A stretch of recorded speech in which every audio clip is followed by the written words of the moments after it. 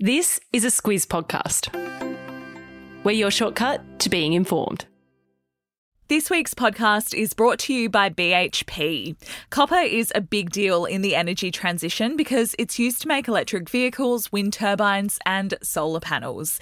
When it comes to producing copper responsibly, it's happening now at BHP. Good morning, I'm Larissa Moore. And I'm Claire Kimball. It's Wednesday the 3rd of August. In your Squiz today, an Al-Qaeda terrorist is killed, rates rise, smartphones end your memory, and the restaurant for those that fancy a fancy feast. This is your Squiz today. US President Joe Biden has confirmed that one of the world's most wanted terrorists was killed in a CIA counter-terrorism operation on Sunday.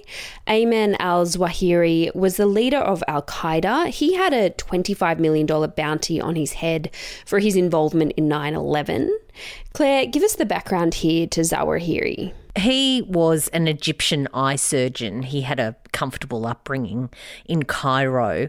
He was also a very devout Muslim from a young age, and he was radicalised quite young. He went to Afghanistan in 1980 and he met Osama bin Laden there. They were both young men who relished the opportunity at that time to help Islamic fighters battling Soviet forces in Afghanistan. Zawahiri went back to Egypt. He ended up founding his own group and folded it into Al-Qaeda when it was founded in 1988. He was actually beside bin Laden when that happened.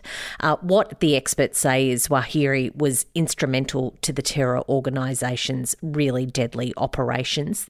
He helped the outfit stay afloat when they went on the run after 9/11, also after bin Laden's death in 2011. He was killed in Afghanistan, Claire, and that's significant because under the 2020 peace deal with the US, the Taliban, who now rule Afghanistan, said they wouldn't allow Al-Qaeda or any other extremist group to operate in areas under their control. What the experts said even at that time, that was going to be difficult to uphold because the Taliban and Al-Qaeda are long-time allies.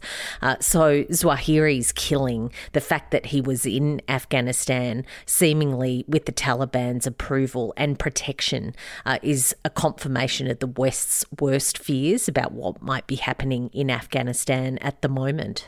Both the US and the Taliban are accusing each other of violating the 2020 peace deal with this attack. Biden says that this killing will bring closure to families of the victims of 9/11.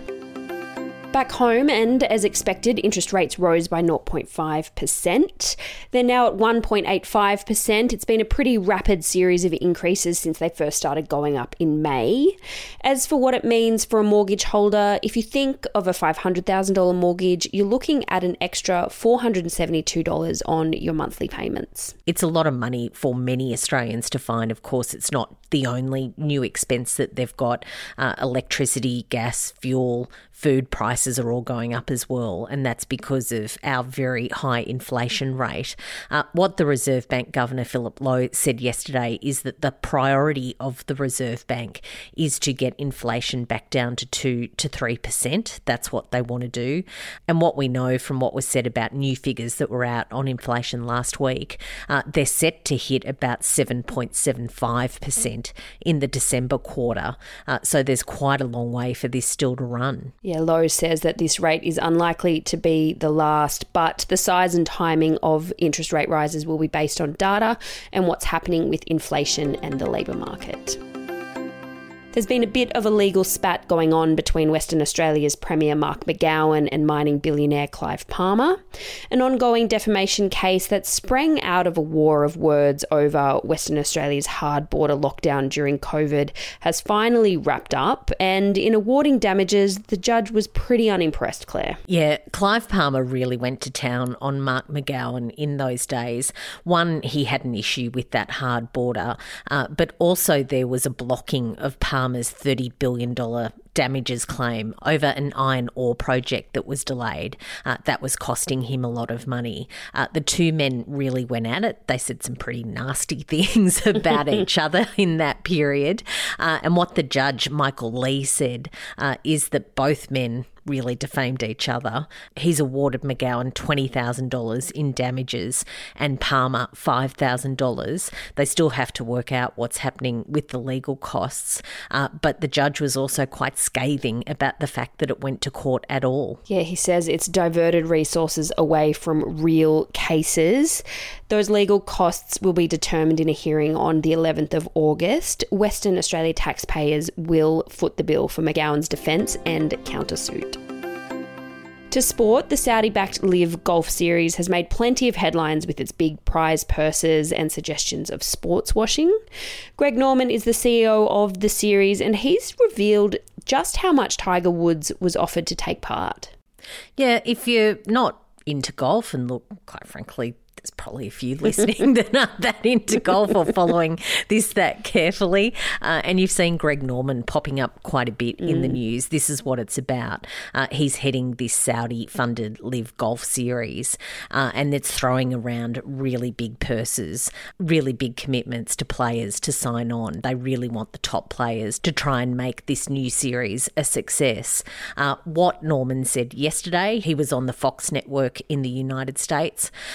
There hasn't been a definite figure put on Tiger Woods, the offer that they made him, but yesterday he confirmed that it was in the neighbourhood of $1 billion Australian dollars. The words he used was mind-blowingly enormous, and you'd have to say $1 billion is mind-blowingly enormous. He turned down the deal, though, and in fact, Woods has been one of the most vocal opponents of the controversial new series.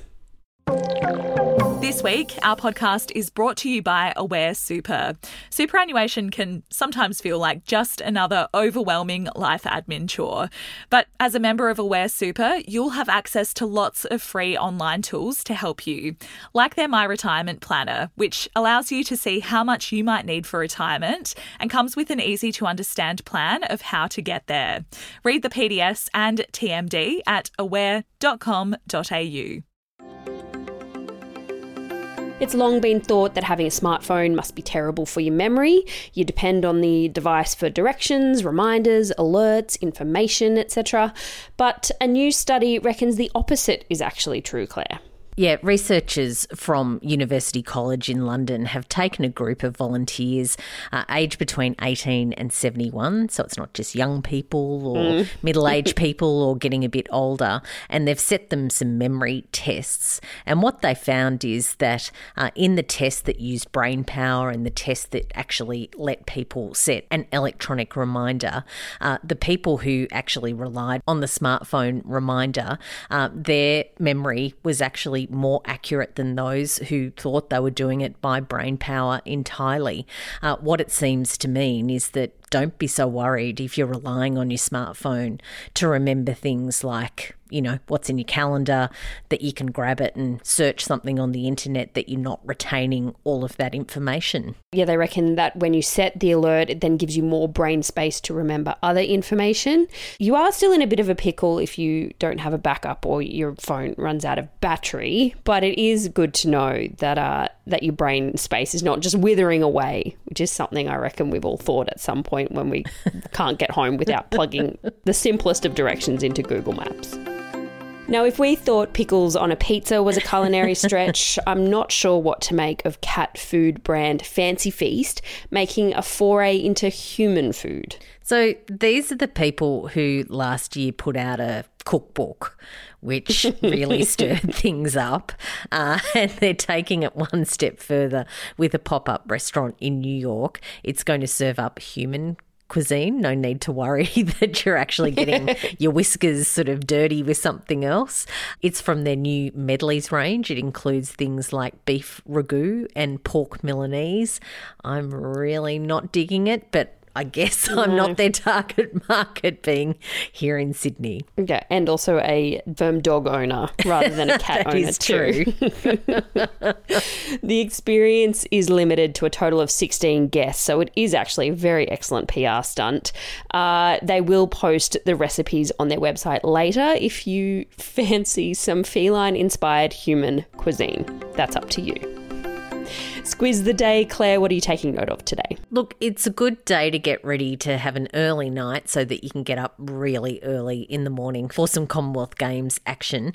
Track and field is starting to really kick in, so get up early. Thursday morning, you're going to see the 100 metres medley relays, men's and women's, and also the men's and women's 100 final. And we're talking like 4 a.m, 5 a.m, 6 a.m. So set those alarms if you're keen to watch those live. As for me, the leader of the Greens, Adam Bandt, is giving an address at the National Press Club today. Something to take note of if you're into politics.